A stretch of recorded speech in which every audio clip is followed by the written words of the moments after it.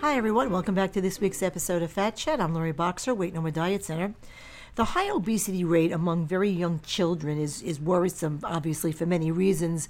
Poor bone development, more diabetes, high cholesterol prescriptions than ever before for young kids. Polycystic ovaries, PCOS, basically for girls, boy boobs, complexion issues, and on. The list is quite long. But another issue that doesn't really get that much attention is that obesity causes children, young kids, to go through puberty much earlier than they should, and it's not good. Puberty usually occurs in girls between the ages of 10 and 14, while in boys it generally occurs later between the ages of 12 and 16. Puberty requires the body to have a certain weight and fat distribution, hence the delay, for example, for female gymnasts and ballerinas. So, for example, 8-year-old girls weighing as much as a normal 12 or 13-year-old girl are at risk for precocious puberty.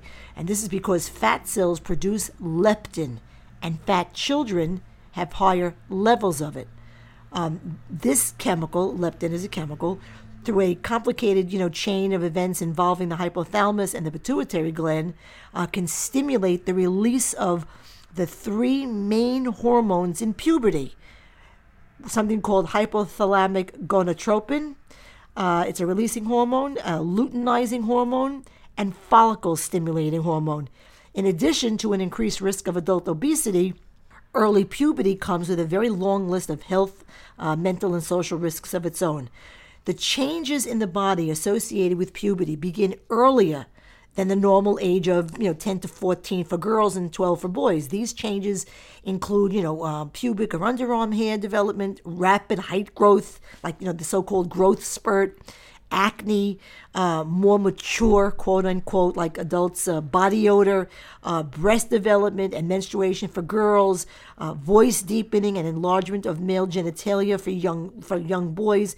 Girls under the ages of 10 are just not mentally prepared for monthly periods. They're just not. Additionally, earlier sexual desires with a mature body and immature mind can and often does lead to earlier sexual encounters.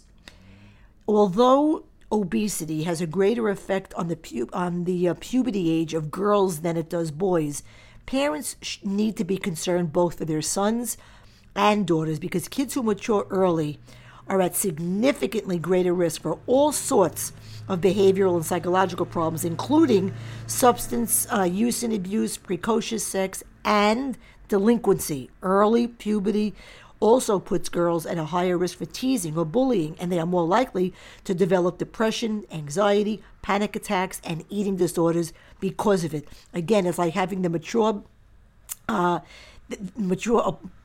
body, but a less immature mind, and they're not able to handle the difference. So let me also say that women who mature early are also at a much greater risk of breast cancer. This is because the ovaries are not the only place in the body where estrogen is produced. As I tell my clients, but that's for another podcast, the heavier you are, the more estrogen your body has. So the earlier you are fat, the more estrogen you'll have. And when a girl starts to menstruate, their ovaries start pumping out large amounts of estrogen on a regular basis, but their fat cells are as well. As a result, puberty not only begins earlier in a fat girl's life, but lasts longer throughout adulthood. And that means that the consequence of early puberty is a prolonged exposure to estrogen. Excessive amounts of estrogen increases the risk of developing breast cancer. Precocious puberty is more serious than, the expense of having to go out and buy razors and tampons for very young children. It really is, and you got to take it very seriously. If we are able to reduce the number of young kids who go through puberty early, our teenagers will benefit mentally as well as physically. And that's my Fat Chat for the week. Please visit LoriBoxer.com, read blogs, listen to my podcast, get a hell of a lot of information about my programs, services, fees, answers to frequently asked questions, and follow me on my social sites.